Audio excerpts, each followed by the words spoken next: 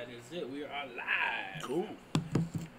What's up, everybody? Welcome to another episode of the UNG Odyssey podcast. This episode, I have very funny man and huge wrestling fan, also wrestler, and just a big guy out in general. Man, you're a huge dude. Chris Germany. I've been a little lighter, but I've been heavier too. Like though. the mass. Yeah, I'm a big guy. I've always been. I'm one of those kids that was always the biggest kid in school. Yeah. Did you ever play any sports in school? Yeah, man. I played football, ran track. Mm-hmm. Was the third fastest quarter mile runner in Irving when I was in junior high school. Oh, okay. Played high school football for MacArthur High School. Yeah. And then got a college scholarship and played for Trinity Valley in Athens, Texas. Okay. So you just been sporty all your life, pretty much. Yeah. I'm a creative. I've always been a creative guy. Actually, my scholarship to Trinity Valley was an athletic and musical arts scholarship. I was an all-state baritone. All-state baritone. Yeah, Singer? state of Texas. Yeah. What? Yeah. You sing? Yeah. Do me something real No, quick. fuck you. Come on, man. Oh, fuck you. Why bro. not? I've been singing 30 years, bro. That's a lie. I know you in your Well, I mind. sing in a car. I know you Sing in a you're car. singing. Oh, I don't even do karaoke. you I don't can't. even do. I'm too critical, man. I don't even do karaoke. No. No, man, I'm too critical about that shit. I mean, you know, When was the last time somebody asked you to sing something? oh fuck. Now I'm gonna tell everybody. A long to time. sing. Long time. Dude, like he's a baritone, man. He's Yeah. really good. You lived an interesting life. A wrestler, right? How'd you get into wrestling? Like pro wrestling, not just. So I never did amateur wrestling. I was a football player. Was an offensive lineman and defensive lineman. And so, you know, always a big guy, really athletic, quick on my feet. Not so much anymore. But, playing football there in Trinity Valley, was an offensive lineman there. And actually, I walked on, when we walked on for 2 days, I was actually the smallest offensive lineman they had. Wow. Yeah, weighing at 230, I was the smallest offensive lineman What they had. do they normally weigh?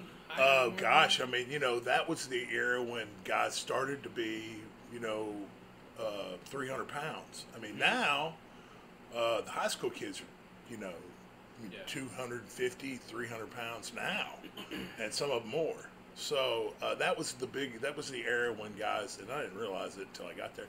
Now they moved me from playing outside tackle to playing inside guard, so which you know. I did some pulling guard, you know, so it made it. I don't know if you're a football fan or not, but No, so okay. So, I mean, I listen to it. yeah, so you know that's usually a smaller size position, Yeah. and so but you know I was playing next to guys that were just coming out of high school at 265, 300 pounds, man. Yeah. You know, so played there at Trinity Valley for a semester, and then came home for semester break and got the itch to start pro wrestling. Oh, nice. These guys was working at a gym in Irving, where I grew up, and managing the gym, working there, and like you know lifting weights and stuff like that. You know, when you're a gym rat like that, it gives you something to do. You know, when it's slow, you can go get your workout in. And pro wrestlers would come in. So it was an old dungeon gym, you know. Now you have places like UFit and all these, you know, different. We had just dungeon gyms. It was just a big room with, you know, like shitty carpet and you know dead weights. What was the gym called? It's still around? Yeah, well, it was called Physique's Gym. That's not around anymore. Oh, okay. Is it kind of like what's that gym where it's in a warehouse? There's one over there in like the HEB area. I used to work out there too. We did I used to do some MMA there because they had a ring. Oh, okay. Are you talking about the gym? No, not the That was here. That was here in Arlington. No, this one was That's run by the Bussies, which I was in. I worked with in the pro wrestling industry. Yeah. Now they're doing MMA. Mm-hmm. So, They're doing a lot of venues. yeah, man. They do have The guy who ran it, Mike Bussey and his wife, they're good business people, man, and they ran other businesses and then got into this pro wrestling thing, and I was there when they started it out, and had a pretty good stint with them. Wrestled there, and then actually managed a whole crew of guys out of there when I was. That was probably early 2000s, 2001, 2002, 2003, something like that. You brought up a point where like guys were starting to get bigger. Do you think you can attribute that to like maybe like how they started using steroids on meat products? Because there was a certain time where like people weren't getting that big, and then all of a sudden, especially in the sports world, you can clearly tell the difference in sports world, and it can't be a coincidence. It's not like they're working any harder than the guys who used to work out back then. Well, yeah, sure. Science is always changing because people's bodies have changed now. The way that the athletes are training now compared to the way that the athletes trained in the late 70s and 80s. Yeah. When I started training, because when I started training, it was all just lift a bunch of heavy weight, and now it's they've got this functional exercise that prepares you for whatever sport that you're doing, CrossFit or whatever sport, football or basketball or whatever, Kinda but they're like training specifically for it. They have like a lot of functionality work. Yes, yeah, exactly. Yeah, when I came up, it was all just about throwing up heavy weights. Just throwing the weights in there. Yeah, and when you compare from the early 1900s into the 30s, into the 40s, into the 50s, so guys weren't like, if you were a big guy, you were very unusual. Like 6 foot back then was that was huge. big. Yeah. So a lot of malnutrition people back then. Yeah, that's what I equate it to. I equate it to people just in that food. My dad was born in 1935, and it was right in the middle of the Depression, and his family didn't have much, and he had 5 other brothers and sisters, and they just didn't have money, and so he probably would have been a big guy if he'd had the proper nutrition. Yeah. I think he was 5'10" or 5'11", but and my brother and I both are, around 6'2", 6'3". Yeah. So, we got fed a lot better. We were lucky. Yeah. So yeah. So, but in the 80s, steroids definitely had something to do with it, and you saw the difference. The change starting in the 50s. Yeah. Because that's when they invented steroids to produce more leaner cut meat. Well, no. In addition, for people, they gave it to the Holocaust victims coming back from the war and POWs to put weight back on them. Oh, I didn't know that. Yeah, that's originally what they did it for. They had a bunch of buff Jews walking around. Well, no, but it would help them. It would, it'd get that nutrition. People, if you don't have proper nutrition, you have low testosterone anyway. So, and so they raise their testosterone level, just a little bit, and they become hungry and they put weight on. So, it does make a difference. And then, hey, it only takes one guy to go. Yeah. And this shit works. It tells 2 guys, and then so on and so forth. So, how did you you talked a little bit how you started with athletics and then got into wrestling, pro wrestling. Did you just jump into it and just I'll do it? That's what I did. I just jumped right into it. What made you just say fuck it? Let's do some wrestling. I was lucky. The guy that ran the Physiques gym. Yeah. A crazy character named Cheyenne Rivera, who was the stunt man and a bodybuilder, and he knew people in the wrestling. He was one of those guys that was kind of on the fringes of everything. It was the early mid 80s. When you come out of the 70s and 80s, it was still that kind of underground mob mentality a little bit. That you always had your hand in something. There was always some kind of Yeah. you might have been working a regular job, but you always had your hand in something else. What today they call side hustle.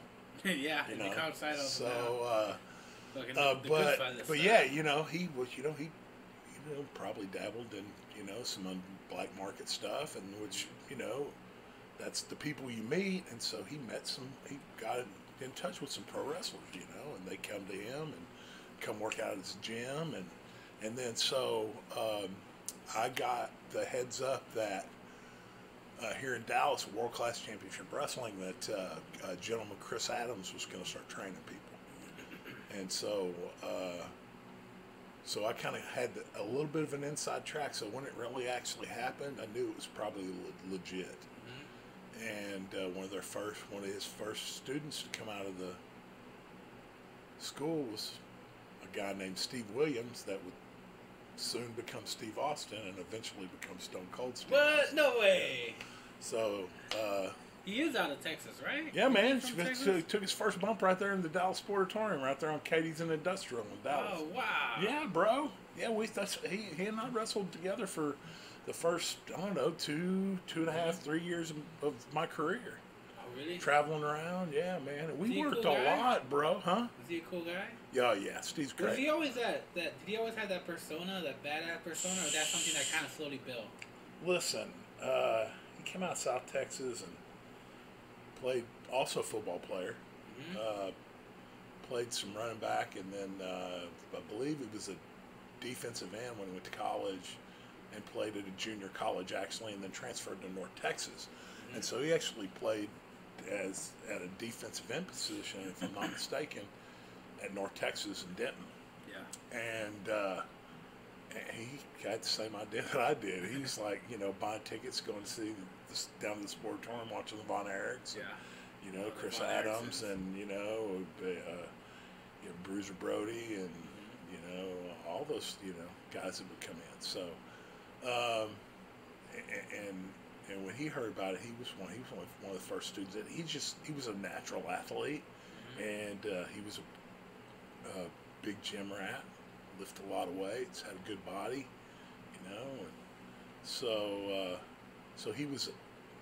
He was almost a natural from the beginning. Yeah.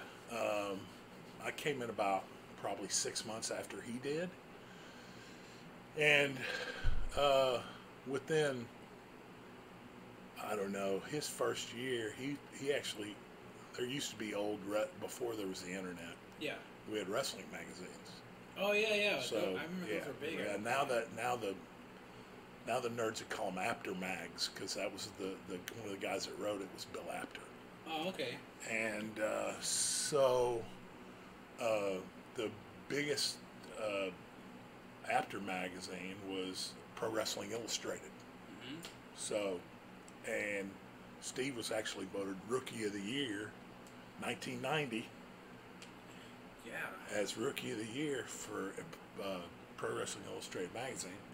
And we weren't. They were pushing him, and he's getting spots immediately, and kind of gave us a little bit of push. They brought us, younger guys in to do jobs for the big veterans, and get our foot in the door, and that was great.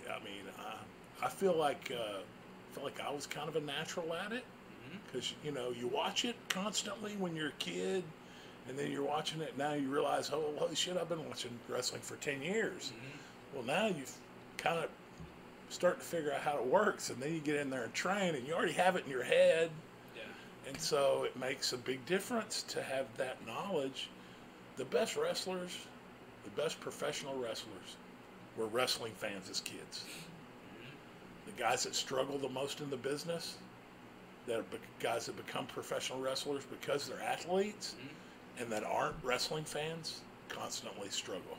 Oh, okay. Well, they will constantly struggle. Maybe not getting over, because maybe they're great athletes and they got good bodies and they're marketable, but they'll never really get it the way we call them marks. I'm sure you probably heard that expression. Are you a wrestling fan? I'm a wrestling fan, but Okay. I don't know. You ever heard the phrase mark? No. Okay. I'm gonna tell you where this came from. So, Guessing a so. mark is a Yeah. guy who buys a ticket. Okay. Oh, okay. It sits in the audience. Yeah. They're marks. Okay. And it came from the carnival business because Oh. that's where carnival. wrestling first started. Was in the carnival. It was a game to get people to spend their money. Yeah. You know, they'd bring a guy in who was a ringer from the audience, and they say, "Okay, anybody want to challenge the big champion? If you want to come in." Well, they'd bring a guy out of the audience, and then they get the people to bet on him. Well, he's a local. He might be a local guy, but they've already smartened him up. And so they get these people to bet on this local guy, and then they beat the local guy, and they take all the money on him. So in the carnival, they would, that's what they call, like when you do a con, the guy that you're cheating is the mark. Yeah. So that's where that expression comes from, is when they were in the carnival, the guys that would come up and play the games, because you can't win those fucking games. No, they're all rigged, Right. man. They're all So rigged. that was the mark. That was, you got, you get him to almost win the first time. Well, he spends more money. Gets them hooked. Yeah, that's right. So they're the marks. I can do this. I can do this. That's where that I comes almost got from. that. Yeah. So so the wrestling fans, you grow up being a mark, and then you get in the business, and you're a lot more natural at it. Is that where that outfit came from? Because you mentioned the circus, right? There was a lot of Carnival. Or carnival, my bad. There's a lot of I remember a lot of like the old school, the way you'd portray the muscle man. He'd always have that leotard thing. Right. And then you see wrestlers would wear that. I wonder, probably. I'm sure. I mean, I wasn't there, but there's a lot of wrestling historians that keep up with records. I'm horrible at records. I wish I'd kept all the records and all the matches and what I got paid and where it was, But to me, I didn't care. I was just getting to the next town and trying to have enough gas money to get to the next town, So, but yeah, it was interesting. It was fun, but they didn't smarten you up until you actually started working. Like they taught you how to, protect yourself, take a bump, do some amateur wrestling to protect yourself if something really bad happens in the ring. How to grab a hold of a guy so he's not going to really hurt you and beat the shit out of you, because it happens. Yeah. And but then when you get in the business and you start working with these professionals who've been doing it 10, 20, 30 years, they make the decision if you're sticking around. It ain't you. They're going to make the decision. The first thing they do is they beat the shit out of you to see if you're going to come back. Yeah, I've heard that before. Well, now this is the older day. I don't know how it is now. Well, I've heard that from a couple of podcasts I listened to with like Jake the Snake. He was on Rogan's podcast. Right. I don't know if you ever heard that one. Yeah. And yeah, he was talking about how like they just it's the truth, beat the man. crap out of you. Jake's probably. Is he a Texas guy too? Yeah, he was. I think he was born in Gainesville, Texas. Yeah. If I'm not mistaken. He's a second generation or third generation wrestler. His dad was Grizzly Smith, who was like 6'6" or 6'8", back when guys weren't 6'6" or 6'8". Yeah, they weren't that big. Yeah, no shit. So, they would, you'd get in the business and you knew you were going in to put them over and make them look good and, count some lights and get a paycheck and go home. Yeah. But if they beat the shit out of you and you walked to the back and were pissed about it, they knew it. They knew you were going to last. Yeah. If you walked but when they beat the shit out of you, if you walked to the back, shook their hand, said thank you, I enjoy working with you, can't wait to work with you again, and you walk away and go lick your wounds in the corner by yourself, then they're going to go, nah, that kid gets it. Maybe we'll let him stick around a little bit. And then if they do it a couple more times, guess what? They quit doing it. Yeah. They quit beating the shit out of you. They show you how to work. And I was lucky enough to get in really quickly with some guys that were originally it was World Class Championship Wrestling, which was owned by Fritz von Erich, and a couple other guys that had small stakes in it. But Fritz was having some financial trouble, and the boys couldn't run shit, bro. I mean, I love Kevin Von Erich. He's the one still around. I love Kevin. I worked with him all the time. I wrestled Kevin in Oklahoma City for the World Championship at a hotel ballroom packed with like a couple thousand people. So Kevin's my boy, man, and I love his sons, Ross and Marshall. They're good kids, man. But those guys weren't businessmen. Oh, they weren't business savvy. No, and their dad knew it. Yeah. And so he sold out partially to Jerry Jarrett, who ran the Tennessee territory. We see when I got in, it was still territories. Yeah. I'm the last. We were the last generation to get that territory information, man. Mm-hmm. And so Jerry Jarrett came in from Tennessee. He ran the Memphis territory, and he came in and was running pretty much all the shows, and they went from world class to USWA, United States Wrestling Association, I believe. So, and then so I got to work under Jerry Jarrett and all the Tennessee wrestlers, Jerry Lawler, Bill Dundee, really great workers like Gorgeous Gary Young, which probably nobody knows who he is, but was a wrestler's wrestler, man. And Mick Foley, who was Cactus Jack at the time. Yeah, he was just here. Yeah. Did you get a chance to see him? Yeah, I did. I swung by on the way to work, actually. I went by and shook Mick's hand and said hello to him. So, so I got to work under Danny Davis, who was Nightmare Danny Davis. Really huge wrestlers, back in the territory days. Yeah. And I got to work with these guys, and they got to teach me stuff. And so, literally, we are the last generation before the territories fell apart. How many years were you into wrestling when this was all happening?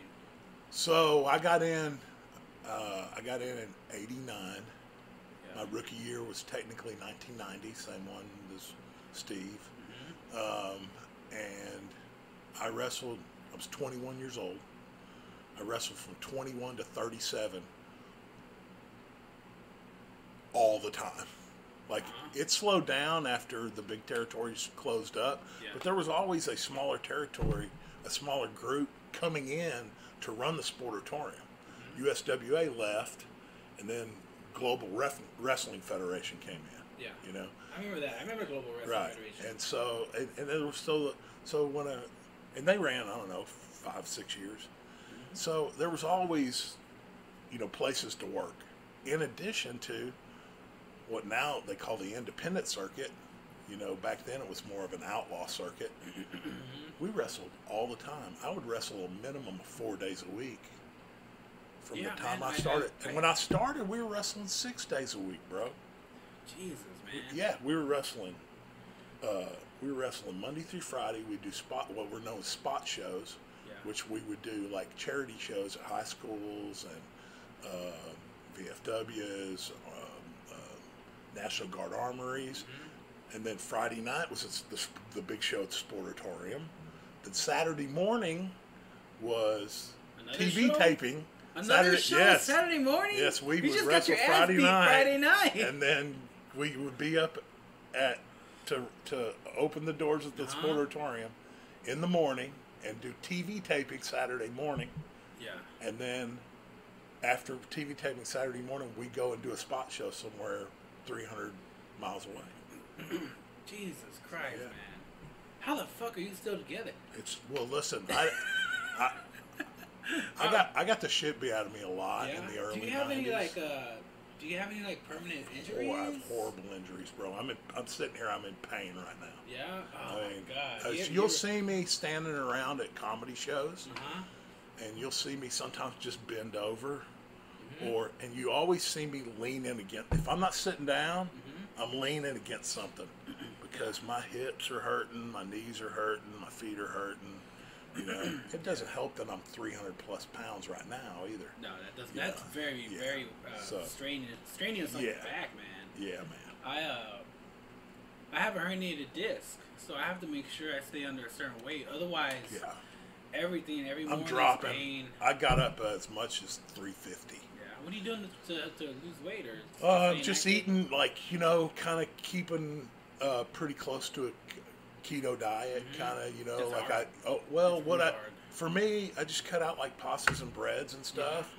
And, you know, I have some flexibility. I like to eat, I'm cool with vegetables. I like green vegetables and, you know, broccoli and cauliflower and salads and spinach and stuff like that. And then just good proteins. What I think is great on it is I can eat a steak and I can eat a big fatty steak and not feel bad about it. You know, and get up after sleeping and be 2 pounds lighter. Have you ever tried, or have you ever thought about doing the intermittent dieting? I have done intermittent fasting, and I will do it. Like, I do intermittent fasting. I'll do it probably a couple days a week, and it does kind of kickstart, you know, that weight loss thing. And then by the end of the week, you realize that it's made a big difference. I'll usually do it like maybe two days back to back, where I'm only eating like a 6 or 8 hour period. I do all my eating a 6 or 8 hour period. Yeah, about 8 hours, because most people say about 14 to 16 hours of non-eating. Yeah, I mean, I haven't had anybody really school me on it. I've read books, and I listen to books because I'm dyslexic as fuck. So I don't really, like, it would take me days to read a small book. But thank God for Audible. I went back, and I was a horrible student in high school and dyslexic as hell. And I went back and listened to all the classics that I was supposed to read in high school, and I just bought the Cliff Notes. Yeah. Have you? I know you got a bunch of injuries, and I was listening to Diamond Dallas Page, who's also a Texan, right? No, he's a Florida guy. Oh, okay. Yeah, no, just joking. He's a Florida and Georgia guy. He's got one of the only Jewish wrestlers, by the way. No His shit. background is There's not that many Jewish wrestlers. I mean, you would think that physicality is not like there. how many Jewish linebackers are there in the NFL? Not very many. So yeah. But like he's got a thing called DDP Yoga. Have you thought about it? Yeah, I have the system. Yeah. I have the system. It's I bought it when they were still doing CDs. Yeah. And my problem is just sticking with it. I work nights, which fucks up my comedy shit. Oh, Unbelievable. I bet, man. I have to get. What time nights? I work from 9 p.m. to 9 a.m. Fuck that. Yeah. 5 days a week? Yeah. 4 days. 5 days a week? That's Sunday, more than 40 hours. Sunday night. I do about. Was that 60? I do 55 to 60 hours. Yeah. What do you do? What's your daytime job? I work for a major snack company. Like Frito-Lay? I didn't say it. You did. Sorry. I work across the street from Frito-Lay in over there in GP. Oh, okay. So I was just wondering, it could be Hershey's, could be whatever. There you go. So major snack company. I drive an 18-wheeler. Oh, so you're a truck driver. Yeah. Nah. Truck driver. I wouldn't picture you. No, I could picture you as a truck driver. Yeah. See, it was either that or airline pilot. Well, fucking, I'm just fucking with pilot, you. man. What are you doing? Just fucking with you. Oh, cool. But but you're also a comic. Man. Not to mention, how did you transition from I'm gonna kick ass to I'm gonna do comedy? Man, you don't really transition. This is the deal: is that I got in the pro wrestling business. I got out. I left the pro wrestling business. I was 37 years old. I moved to Florida to do radio. I was with a radio group, and they got a new contract to go to Florida, and I was in between jobs, and they're like, hey, you want to come to Florida? You're a funny guy, and you can help produce and, you know, run the board and stuff. Yeah. And so I moved to Fort Myers, Florida, and 04. And, wow, that was not me. Moved to Fort Myers, Florida, is holy shit. So, Fort Myers, Florida, 04, and started doing radio there, and met my wife there. Knocked her up. Ooh. And seems like the only way guys get married. Yeah, man. Then when right before she had the baby, I got her out of the radio business. I had to get a real job because radio business is unbelievably transient. Yeah, Like yeah. you got to move around a lot. I've had- Contracts go up and down. I have had this guy named Bobby Brown. His name's Bobo. He's on 92.5 Lone Star on Saturday mornings. But he also has like an AM show on something else. But yeah, he told me about how like the radio business is like. Fucking, they treat talent like shit, bro. Yeah, and he's very Like funny. shit. He is so funny, and he is so like, just like underappreciated for a radio personality. They do. They don't until you have been doing it. You've been in the same market for 10 years, and you've got consistent ratings, and they'll still drop you. I mean, look what they did to Russ Martin. You know? Yeah. Fucking was CBS was it? Yeah, I can't remember. I think it was CBS. Yeah. Because actually, funny thing, the guy who co-hosts with Bobo is oh shit, I can't think of his name. It's a John Clay Wolf show. And you got Bobo, and then you have damn, he used to be the co-host for Russ Martin on CBS. They did the TV show together.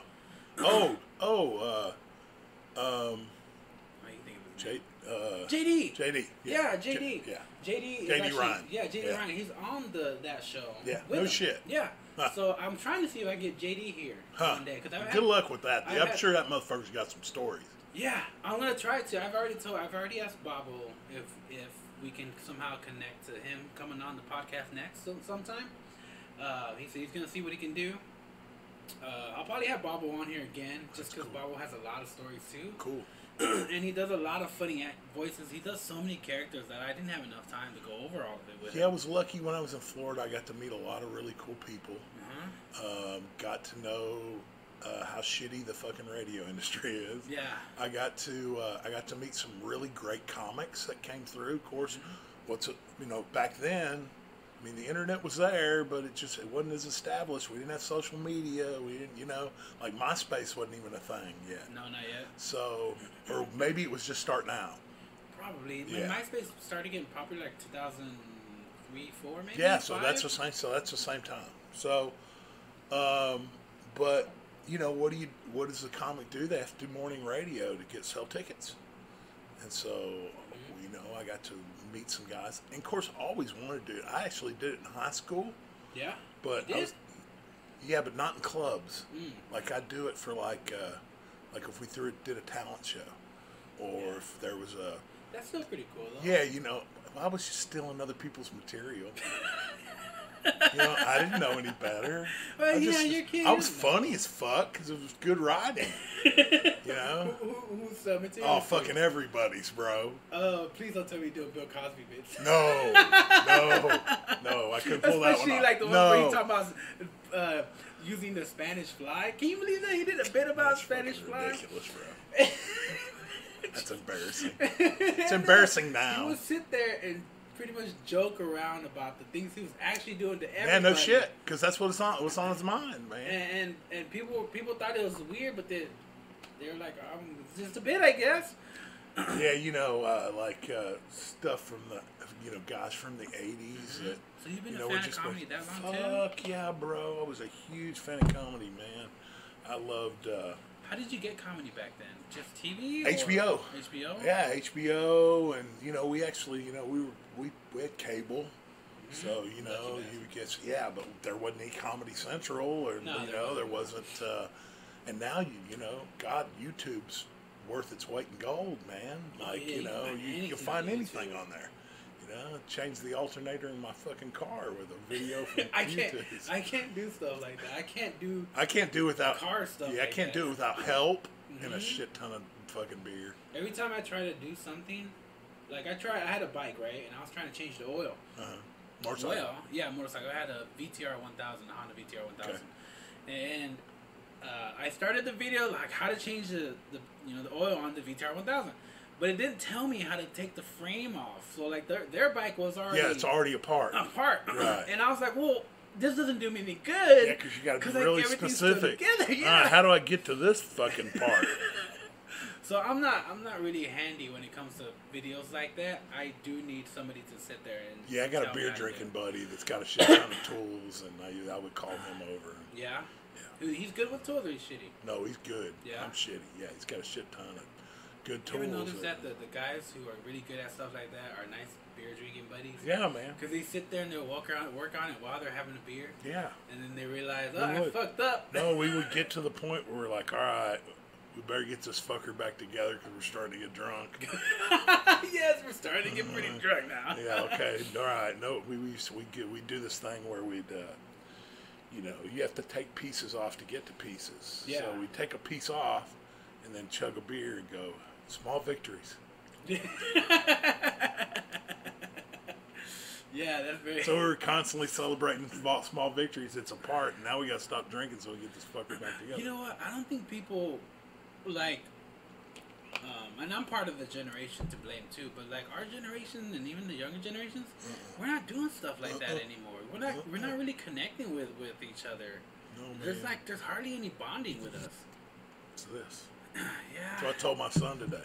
Yeah. This is You your know problem. This is your problem. That And is a listen, huge I problem. love mine, and I love the information it gets me, and I'm probably thoroughly and totally addicted to it. Mm-hmm. But guess what? I already know how to talk to somebody. I already know how to look them in the eye. I already know how to greet somebody, say hello. Mm-hmm. And these kids don't know how to do it. Yeah, I had to. I mean, people don't naturally know how to do that. You have to train. No, you got to teach You them, have to teach bro. your kid. I had You're to teach shy, myself. bro. You're always people go. I was shy when I was a kid. Well, guess what?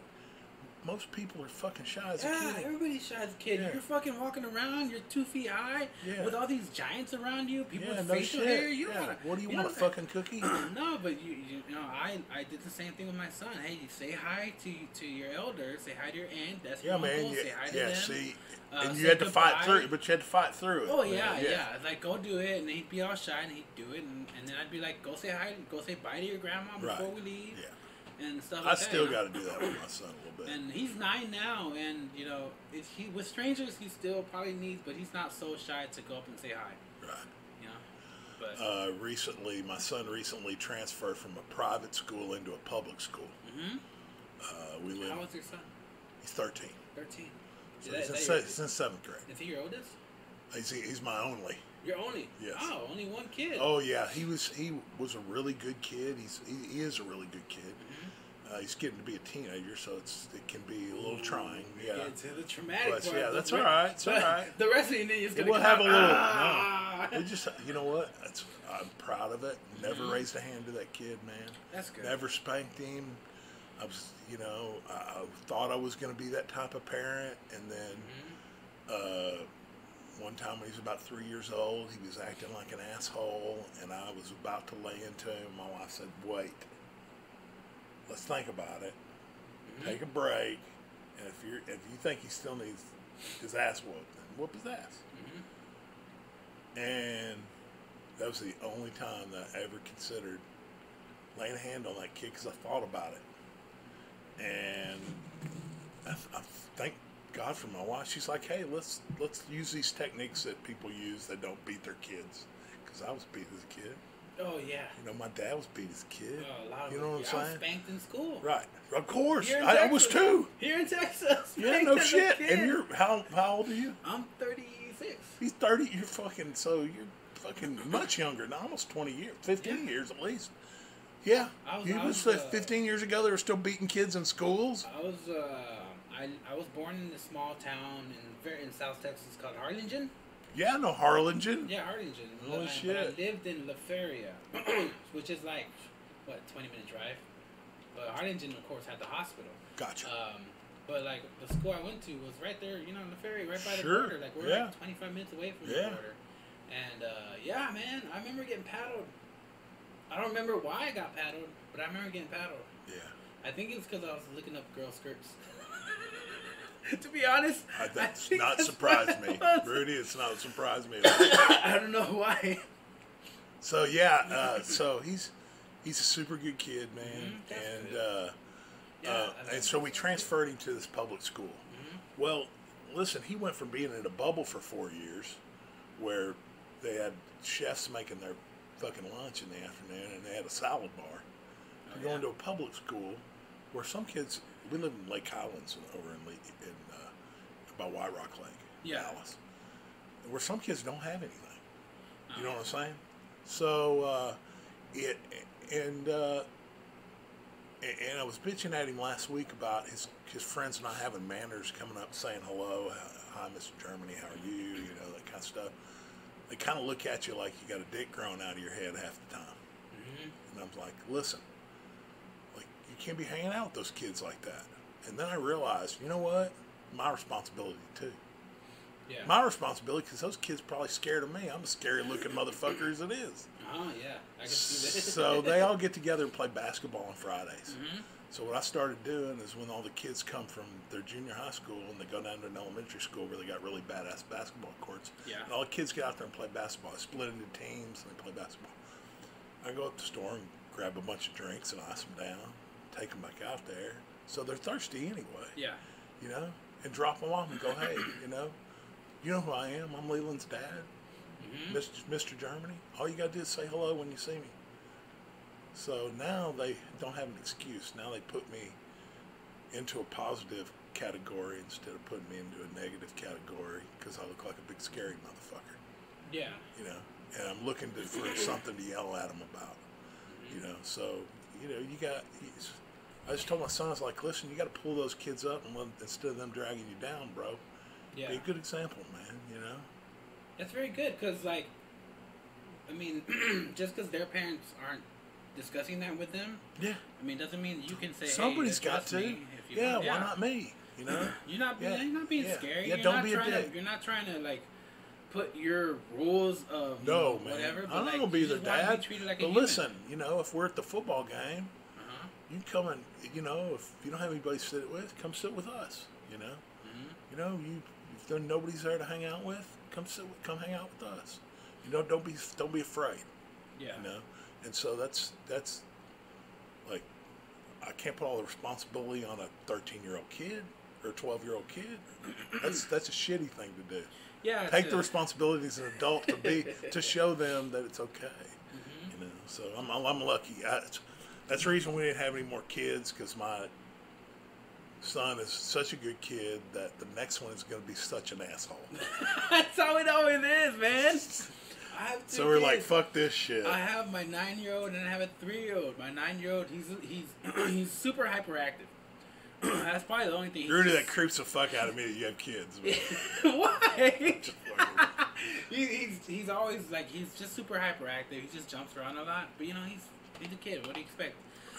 But my 3-year-old, he's stubborn as hell. Isn't it funny how they're raised in the same household, but they have totally different personalities? Yes, I was telling, like, I told my baby mom one time, I was like, I can't believe how different they are. I was like, my son, yeah, he cried when he was young, but he never went through the terrible twos phase.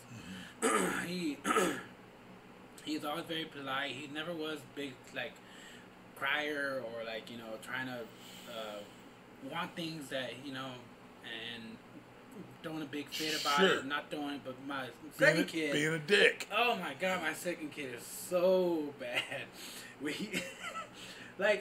He would want food, and then you give him the food, but because... He's already cranky and hungry. Well, because he didn't prep it, or because he likes to do it himself, because he sees his older brother doing things, so he's like, I want to do things myself. But if I make him a sandwich, he'll be like, he's done this so many times, where he'll take it and he'll just crumble it up.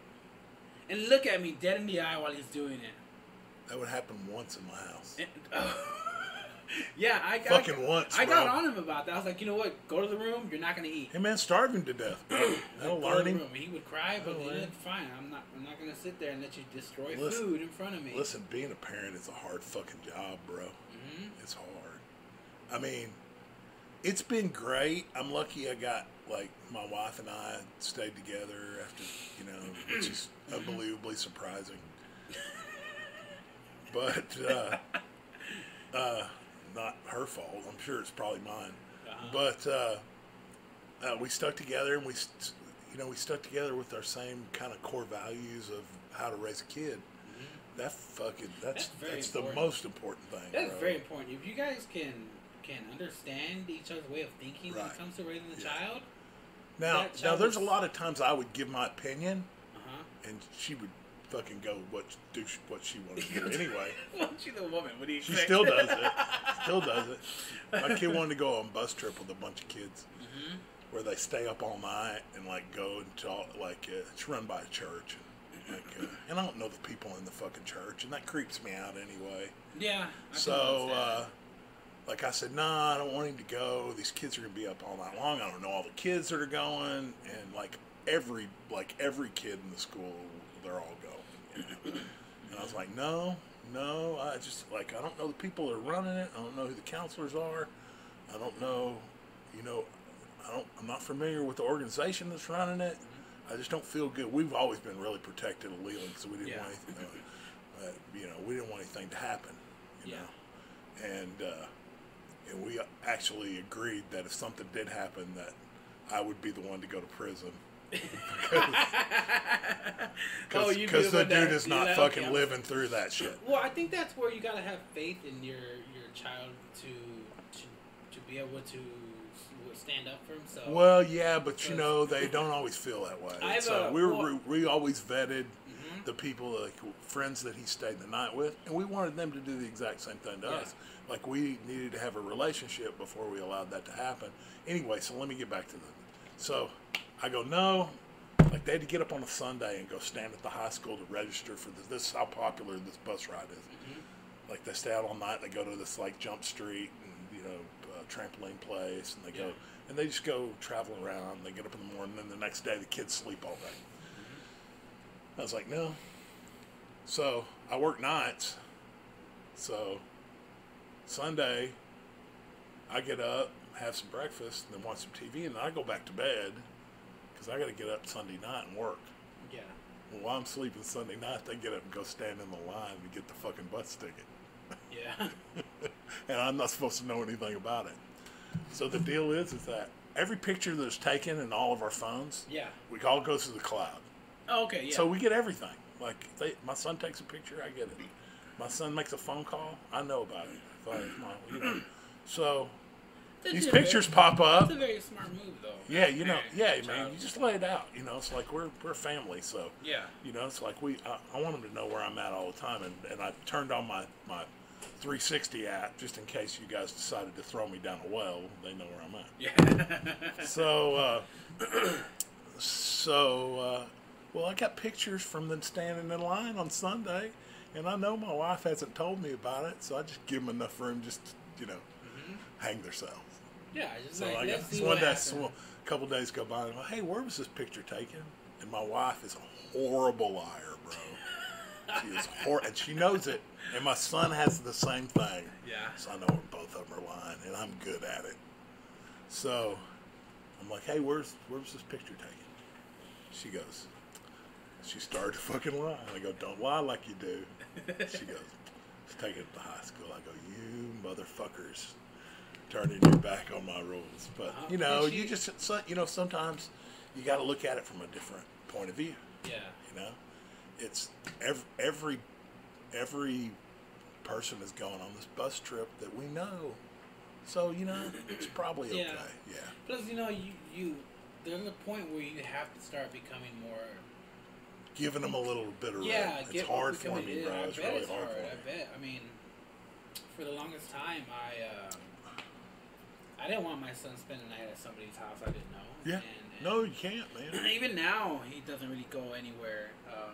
But I started telling him, like, maybe like at age 6, I think I started telling him, like, don't let anybody put their hands on you. Sure, like, right. Don't let anybody touch you. Yeah, you got to touch him. Yeah, teach him that shit, man. And every so often I'd remind him, and I have to tell him, you're my son. Only 2 people are allowed to discipline you, and it's me and her. But other adults can tell you not to do something when you're doing something you're not supposed to be doing. That's right. But don't let them touch you. That's right.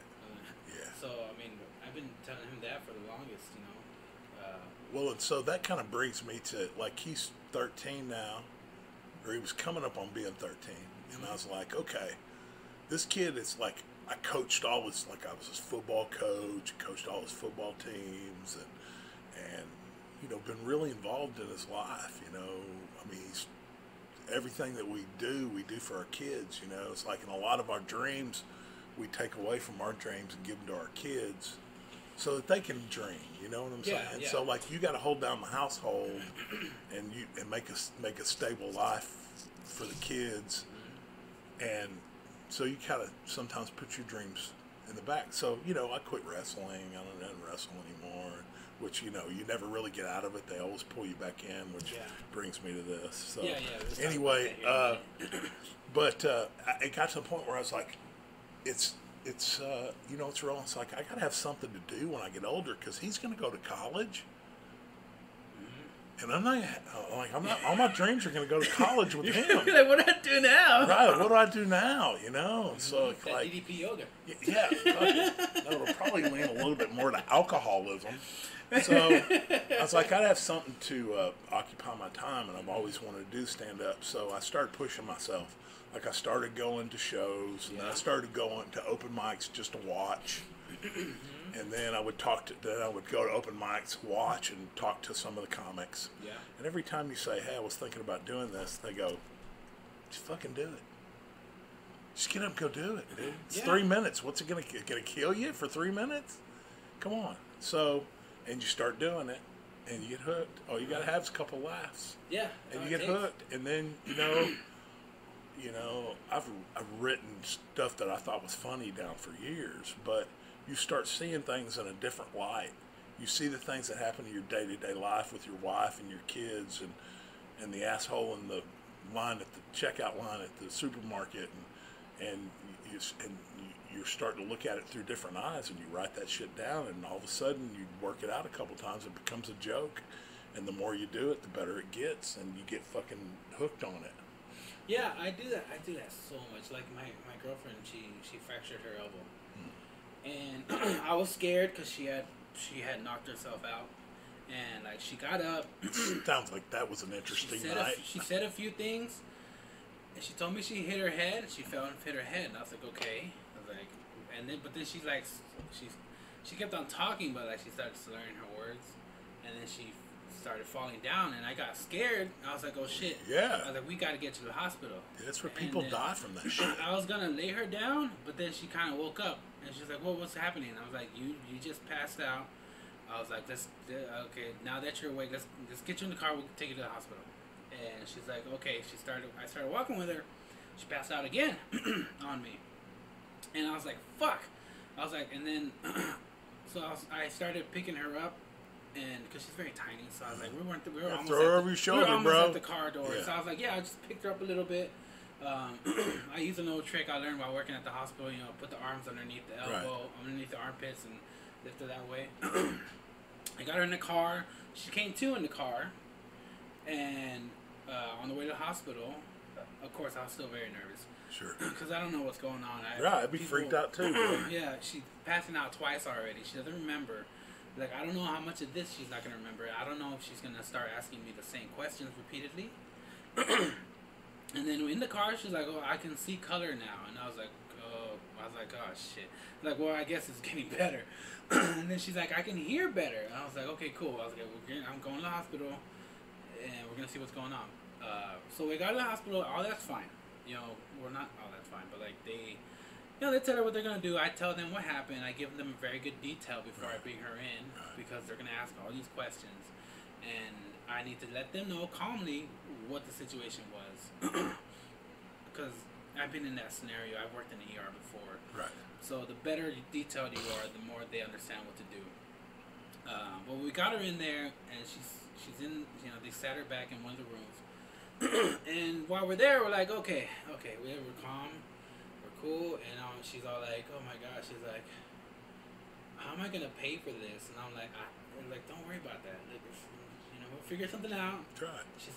She almost wanted to cry because she's like, all these hospital bills. I was like, don't worry about that. She's like, well, at least she's like, she's like, I landed on my elbow because her elbow started hurting her a lot. And she's like, well, I guess my arm took most of the blow, I guess I'm okay. I was like, yeah, I'm glad that you're okay. Like, we was going to get your head checked, and then the lady came in, and, she starts asking questions. Bro, this is a long setup. There better be a payoff at the end. So, like, they're asking her questions, and I tell them, I was like, well, she's doing better. Her arm hurts, And I started joking around and still turned to the nurse. I was like, first thing I say was, yeah, she hurt herself. She had a bad fall. I was like, but this will be the last time she burns my tortillas. That's funny. And they were like, hey, that's funny. They're like, what? And I was like, I'm just joking. And so they're like looking at her arm. She just, it's fractured. They're gonna do some X-rays. And I'm like, oh my, good thing. I was like, good thing it wasn't your masturbating arm, girlfriend. And getting the nurse is just like, oh my god. Rudy, I don't put past you, bro. And we're in there, we're playing around, just trying to keep it upbeat. The guy comes in here to put her arm in a cast, and then while he's doing that, I'm just like, yeah, that's her her left arm. I'm hoping she's all right. And then right before he leaves, he's like, do you guys have any more questions? And I look at him, I was like, yeah. Why do you have a boner all of a sudden? And he looked down, and he's like, oh shit. He's like, you didn't have one. He was just like, oh, you got me. Oh, okay. Cause would have been a much better story if he'd had a boner. I would have been like, dude, man, because he was all up close and personal. Sure, right on. And she had her shirt like kind of hanging off because she had to get that. They had to look at her arm. So that's funny. That guy, he was just like, oh man, but he started laughing, and they're trying really hard to be professional, not laugh at what I'm saying. But it's just like, it's hard. That's it's almost more enjoyable when they're uncomfortable. Yeah, you know what I'm saying. I mean, it's one thing when you're in a comedy club, and people have come in there to have a good time and have some drinks and laugh at what you're about to say. Yeah. Different when you hit them in a hospital. When they're supposed to be professional. When they're supposed to be professional. And you're like, that's like that uncomfortable uneasiness is almost more enjoyable as a comic sometimes. But yeah, so like scenarios like that, just make jokes, and then I started using it on stage a little bit. Yeah, that's the way you got to work it out, man. You got to write shit down, start cutting words out, bro. Yeah. Because it's those useless fucking words. Oh, yeah. That fuck you. Like that now, that was the full story, but like, I didn't say that. Right. Of course not. No, but yeah, that's funny. Yeah, I think that's, and I've been lucky that, with my background performing as a pro wrestler and being in radio for a couple years and not being a shy guy, that, I kind of had some success, a little bit of success, and got booked on some shows, and it's been a really great trip, man. Yeah. Did you have a wrestling name with your? Yeah, listen, I always went by, like I did that thing where you tried to go by a fucking fake name, and there were people that tried to give me fucked up names, but I always went back to my real name, like when it was up to me. Chris Germany. Yeah, Chris Germany, and so eventually, like when you're in the wrestling business. Sometimes it's tough to get work because they want to use guys they know. But out of sight, out of mind, if you're not one of their guys, they don't always think about you. So I started showing up at shows.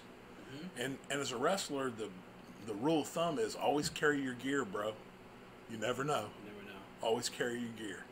So I would show up at shows and have my gear with me. And they'd walk in and they'd go, oh, Chris Germany, holy fuck. Let me see if we got a spot for them on the show. They might even cut a guy out that's not as good of a worker as I am, and put me in that spot. And so one day we were at a show and I'd done that, and one of the guys goes, "Man, that fucking Germany, he's a cutthroat motherfucker." And so it stuck, bro. All of a sudden I became the cutthroat Chris Germany. All right, so you sent me this picture, and I want to know. What was happening in this picture? So that was a cage match. Yeah. That's him. That was a cage match all bloody in Denton for XCW. Extreme. Yeah, it was Extreme without they took the E off and just went XCW out of Denton, and we ran in Denton. The promoter Knight Davis. Yeah. He's a fucking terrific guy. I love him. He's fucking family. And we ran with him for several years. And we literally ran. We started in almost like a storefront with a warehouse in the back. And we run every Friday night and all the kids from North Texas, they found out about it. Yeah. And so they would fill that fucking place up, and it was BYOB. So they'd all stop and get their beers and come to the wrestling matches and pre-party to go out to the bars after, you know, in Denton. So it was a big thing. We fucking would pack shows out. We got so big we had to move to a bigger place. Damn. So that was a cage match that we did.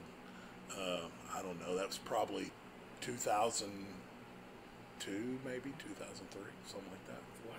Yeah. You look like you got your ass kicked, man. No, man.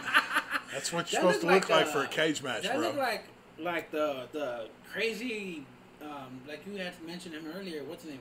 Cactus Jack? Oh, yeah. Like his old school style of wrestling where they use barbed wire and shit. Well, see, that was our gimmick. My tag team partner's named Kit Carson. And so when we were working at the Sportatorium on one of the last times before it closed down. Yeah. And this was probably 96, 97. And it was run by an old school manager named Playboy Gary Hart. Okay. Gary was one of the, look him up if you don't know him, look him up when you get a chance. Playboy Gary Hart, you'll know him. He was literally a wrestling genius. Yeah. Like he discovered he was the guy that discovered Kabuki. Oh, really? He was the guy that discovered, made Bruiser Brody a huge name.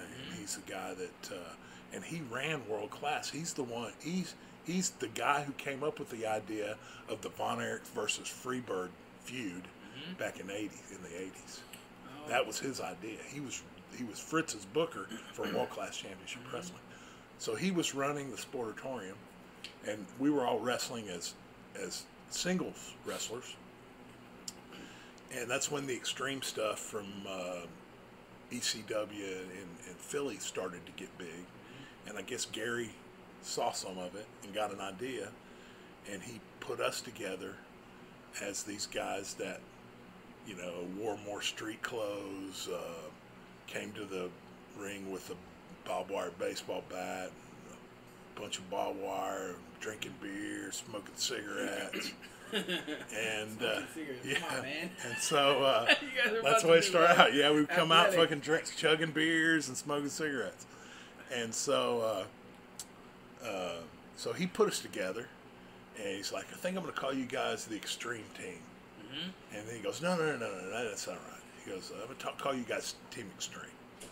So that's the name he gave us. It stuck, and we rewrote that for 10 years, bro. Yeah. 10, 12 years, yeah. And we ended up, my tag team partner and I were held a huge amount of independent titles all over the United States, and then eventually the NWA made us their World Tag Team Champions. Oh, that's cool. Yeah. So we got to travel around doing that. Yeah. They're a pretty big National Wrestling Alliance. Yeah, it's owned by that guy from the Smashing Pumpkins now. Oh, Billy Corgan owns that. That's the one that Billy Corgan owns. So yeah. Yeah, he's but really it was the original founding wrestling body across the United States that linked all the territories together. They were all members of the National Wrestling Alliance. Yeah. And they would meet in Las Vegas once a year and discuss things. And it's almost like run like the mob. And so when everybody started, you know, like Vince started having his own champion, and the Crockett promotion down in Atlanta and the Carolinas still used the NWA name, but then Turner bought it and they switched it from the NWA to World Championship Wrestling. Yeah, WCW. Yeah, and so the NWA went to the side. Well, a bunch of guys in the 90s put it back together and started running independent shows as National Wrestling Alliance. And so that was a group that now Billy Corgan owns. It's weird how he went from being like this big time rock star. Still a big time rock star, bro. Yeah. Still, but he's a wrestling fan. It's weird how he did that trend. And the word is that, you know, now they're running those shows out of I guess Atlanta. Mm-hmm. It's an NWA show, and I think you can get it on the internet. But they're running these big shows, and the word is that he gets out of everybody's way. He's just there to run the numbers. Yeah. He doesn't stick his nose in creative or anything. Yeah, because he's just... Yeah, he's like, he knows that, hey, I'm a rock star. I'm not going to tell these guys how to be rock star. They're going to tell me how to be rock star. I'm going to tell them how to be a wrestler. Yeah. So, like, I'll tell them how to go up there. Yeah, so that's cool, man. And now with the AEW, All Elite Wrestling, with that going on, and of course New Japan is huge. And yeah, wrestling's pretty huge. Yeah, man, it's really big right now, bro. And so yeah, man, those... So I got pulled into promoting. I got a buddy who owns a brewery in Dallas, over in the Lake Highlands area of Dallas, which is called Oak Highlands Brewery, and came to me about 6 months ago and said, I want to run a wrestling show. He goes, I want to run a wrestling show here at Oak Highlands Brewery. And they got plenty of room. They got a huge parking lot. And so we're going to have an outdoor festival the 26th October. And that's that event you So have that's right this there. event right here. So I got the poster right here. I don't know if you can see that very well. Yeah. So go to oakhighlandsbrewery.com and you can get tickets for the Brawl for It All. Mm-hmm. And our main event is going to have Lance Hoyt, who this week just won the U.S. Championship in New Japan. No shit. Yeah, bro. That's a big step. It's a long time coming. I worked with Lance in PCW here in Arlington when he was just a kid. He had to have been 24 years old. And, but he's worked really hard, man, had his stint in the WWE. And then now New Japan loves the big monsters. This guy's like 6'9", 6'10". Yeah, they love and he's human specimens. Right. He's a monster. He's going to be in our main event October 26th. There at Oak Highlands Brewery. Go to oakhighlandsbrewery.com. Yeah, guys, go. I'm definitely going to show up. Cool. I reserved Saturday. I'm not going to plan any podcasts. Cool. I'm not going to go any shows. Come out, man. It's going to be a fucking party. I think I'm going to stay over there because I'm going to go to Dallas anyway for like a bar crawl afterwards. We're gonna have food trucks there. Mm-hmm. We got a band. Mm-hmm. What time does it start? So the doors open at 6 o'clock. Everything will be set up. Get there early. Get you something to eat. My buddy Brad Mall, who's one of the owners at Oak Highlands Brewery, is a master brewer. He's been brewing for 20 years. And he's got some of the most award-winning small microbrew beer. Yeah. I mean, it's incredible. He's the guy's a lawyer by trade. And gave up that career to start brewing beer. That's how good of a brewer he is. Damn. Is that this guy's good, man. So come out and drink some beer, have some fun. Oh, I'm going. Get something to eat. I'm talking about all the people out there. Come and see us next Saturday at Oak Highlands Brewery. It's going to be fucking cool. It sounds like it's going to be amazing. It's going to be cool. Beer, food trucks. Come on now. Yeah, it's going to be all awesome. the white people love. Fuck yeah, man. White people love food trucks. Listen. The brothers can come out too, man. Oh, yeah. Come out there for, Yeah, Tejanos. Hey, listen, I got guys coming in from Mexico. Mm-hmm. Mexican wrestlers? Yeah, bro. Mexican wrestlers are fucking wild. Yeah, man. They're So we got guys coming in from Mexico. We got guys that literally, these guys that are performing at this show are on the verge, if they haven't already, breaking nationally on all these, AWE, AEW, and the NWA, and NXT. I mean, these guys are literally on the verge of breaking it. And so come see them while you still see them in a small venue. You don't have to pay, $80 to get tickets at American Airlines. Yeah, because they're expensive. Yeah, those things are huge. Yeah, you get general admission festival seating seats here at the Brawl for It All. You can get that for $15, bro. Are they gonna have tickets at the door? They'll have tickets at the door. Okay, cool. Yeah, that's cool. They'll have tickets at the door, but if you want to reserve, the best deal is probably the VIP ticket. It will be there's a deck at Oak Highlands Brewery. Yeah. And the deck is almost the exact same height as the ring, and that'd you will be be nice. level with the ring. You're gonna have VIP. You get 2 beers. You're gonna have your own tap, own wait staff there, right there at the VIP. You'll have the best seat in the house, and those are only $40. Awesome. So you're producing it, right? I'm producing it. I've got a new company that I'm going to do some of these wrestling shows, if the price is right. Yeah. But really, for what I want to do it for, the wrestling shows for companies that want to promote themselves. I'm not going to run in a venue and work off the door and do that. I'm doing this specifically, just like O'Connell's Brewery, to promote what they want to promote. If it's a chili cook-off, if it's a festival, if it's something, hey man, pay one price and we'll bring the wrestling to you. In addition to, I guess I'm in comedy. I guess I might as well start running some comedy shows. So why not? So I'm gonna dip my toes into that. I got a new company that just started, KBL Entertainment. It seems, I mean, like if you're working with that brewery company, the guy already, I mean, I'm pretty sure you could put your own showcase. Oh, sure, that's like probably not going to be a problem. And listen, this thing has become its own monster. Yeah. My first thought was, okay, I'll sell the show. I can run a show. I've been doing it for years. Even when it's not your show, you're running your segment. So, I know what goes on in the back, and it's not that big a deal. I've run dressing rooms for larger companies before. So, run the show, have some fun. I mean, I want this to be such a success. I've been promoting my ass off, man. I mean, I'm here on a Saturday when I should be somewhere drinking beer. Yeah. And, or maybe even catching a set somewhere. But it's going to be... Once I get this behind me, man, I can focus, take a breather. I got a bunch of comedy dates coming up in November and December are already getting booked up, and so I just want to make those really good and have some fun, finish the year out good. Fuck yeah, man. Yeah. So. Awesome. Well, I hope everything works out great for you. Oh, it will, man. We're gonna have a great show regardless. If you take that wrestling hustle mentality into this comedy and booking shows mentality, you're gonna be great. Yeah. So hopefully, listen, if it's something you're passionate about, and you just keep working at it, you figure it out as you go. But if you got that passion for it, man, that's that. I'll tell you what.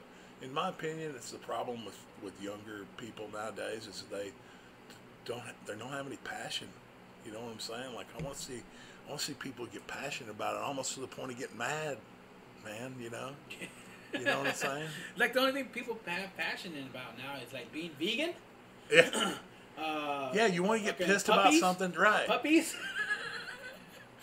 And what gender to be called, man? Yeah, man. What kind of passion is that? Where's that going to get you in life? Like, focus that shit on something. Listen, I'm fine. Listen, I'm physically conservative, but I'm liberal as fuck when it comes to a lot of that shit. As long as you don't fuck with my guns. But, like, come on, man. Let's live and let live. You want me to agree with your lifestyle? Well, fuck, agree with mine. Get off my fucking case. Yeah. How about that? That's really what it comes down to. People pushing their beliefs onto other people and wanting them to... Sure, man. You want to... Listen, if everybody was the same, this would be a fucking boring world, wouldn't it? Yeah, definitely. Especially with comedy. We'd all have the same bits. We'd all be thinking oh my God, isn't that the fucking truth? God, thank God everybody's not like you, Rudy. We don't have jokes about the weather. Because that's the only thing that's changing. Up. No shit. That's fucked up. Oh, man.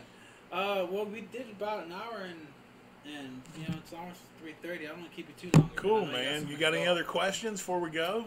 I did want to. Let me see. Well, we talked. I tend to ramble on, so. Well, no, man. That's what this is all about. I want to sit. That's why I do this, to sit down with the people have a conversation, right? And talk. Yeah, we haven't had a conversation like this since. No, you're not gonna have it either. Not at the comedy shows. Yeah. Well, we're outside. I never wanted to get my fingerprints anywhere near you. So. Well, it's too late now. Yeah, I've seen your bits are dirty.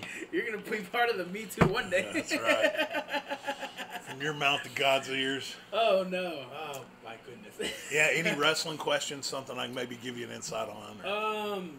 for right now, nothing off the top of my Okay. head. I'm pretty sure I'll think of something sooner or later, but you know what? Yeah, we come back. Definitely I'm gonna have you about back happy to on. come back, bro. Yeah, I'll definitely have you back on. You know, once Yeah. I do a nice round of there's a lot of new comics, Sure. comics I haven't had on here. Yeah, man. I'll But- let you know if I got some shows coming up. And Oh yeah, we'll come back on. let's see. I've got. Yeah, what do you have? Let's promote that shit. Let me right tell you. I've got. I just had somebody get in contact with me to do a new venue that I'm really excited about. It's they're doing Blue Material. They're doing a Dirty Joke show at the Stomping Ground in Dallas. Yeah, I've heard of that It's one. the first time I've been in there, so I'm really excited about getting a chance to get in there and show off Who's some of my putting that material. together? I'm not. Let's see. Diane Michelle, maybe. Yeah. I've got. So I'm booked November 8th at the Stomping Ground, an 8 p.m. show, Yeah. and then I'm booked Saturday show, December 28th, at the same venue, the Stomping Ground Theater. I've got a Red Room show coming up next week, next Saturday, at the Fort Worth Hyenas. Oh, okay. Which, What's you that know, Reverend show? The Red Room? Oh, Red Room. I Yeah. thought you said Reverend. Oh no, Red Room like, show. what? I'm sorry. That's something I mumble. Pastors? Yeah, I've been hitting the head with chairs, so sometimes I'm not always clear. Yeah, we got a Red Room show with Mikey B. And, Okay. and a bunch of comics. When is that? That's Next Saturday. November 2nd. Yeah, that's next Second. You Saturday. know what? What's his name told me? Luis Hernandez. Is he the headliner? Not really sure. Hold on. Let me I look. think so, because he told me to show up. He's like, show up and we'll give you some time. Like at 2, 3, at least. He said at least 3 to 5 minutes. Like, Yeah, I show know up. that. I know that they may be running a show also. This one is. Let me find it. Well, it sounds familiar because Luis Hernandez told me that it was Mikey B, and then somebody else. Yeah, I'm not real good with the phone thing. I mean, it could be much better, but Well, I mean, with those gorilla hands.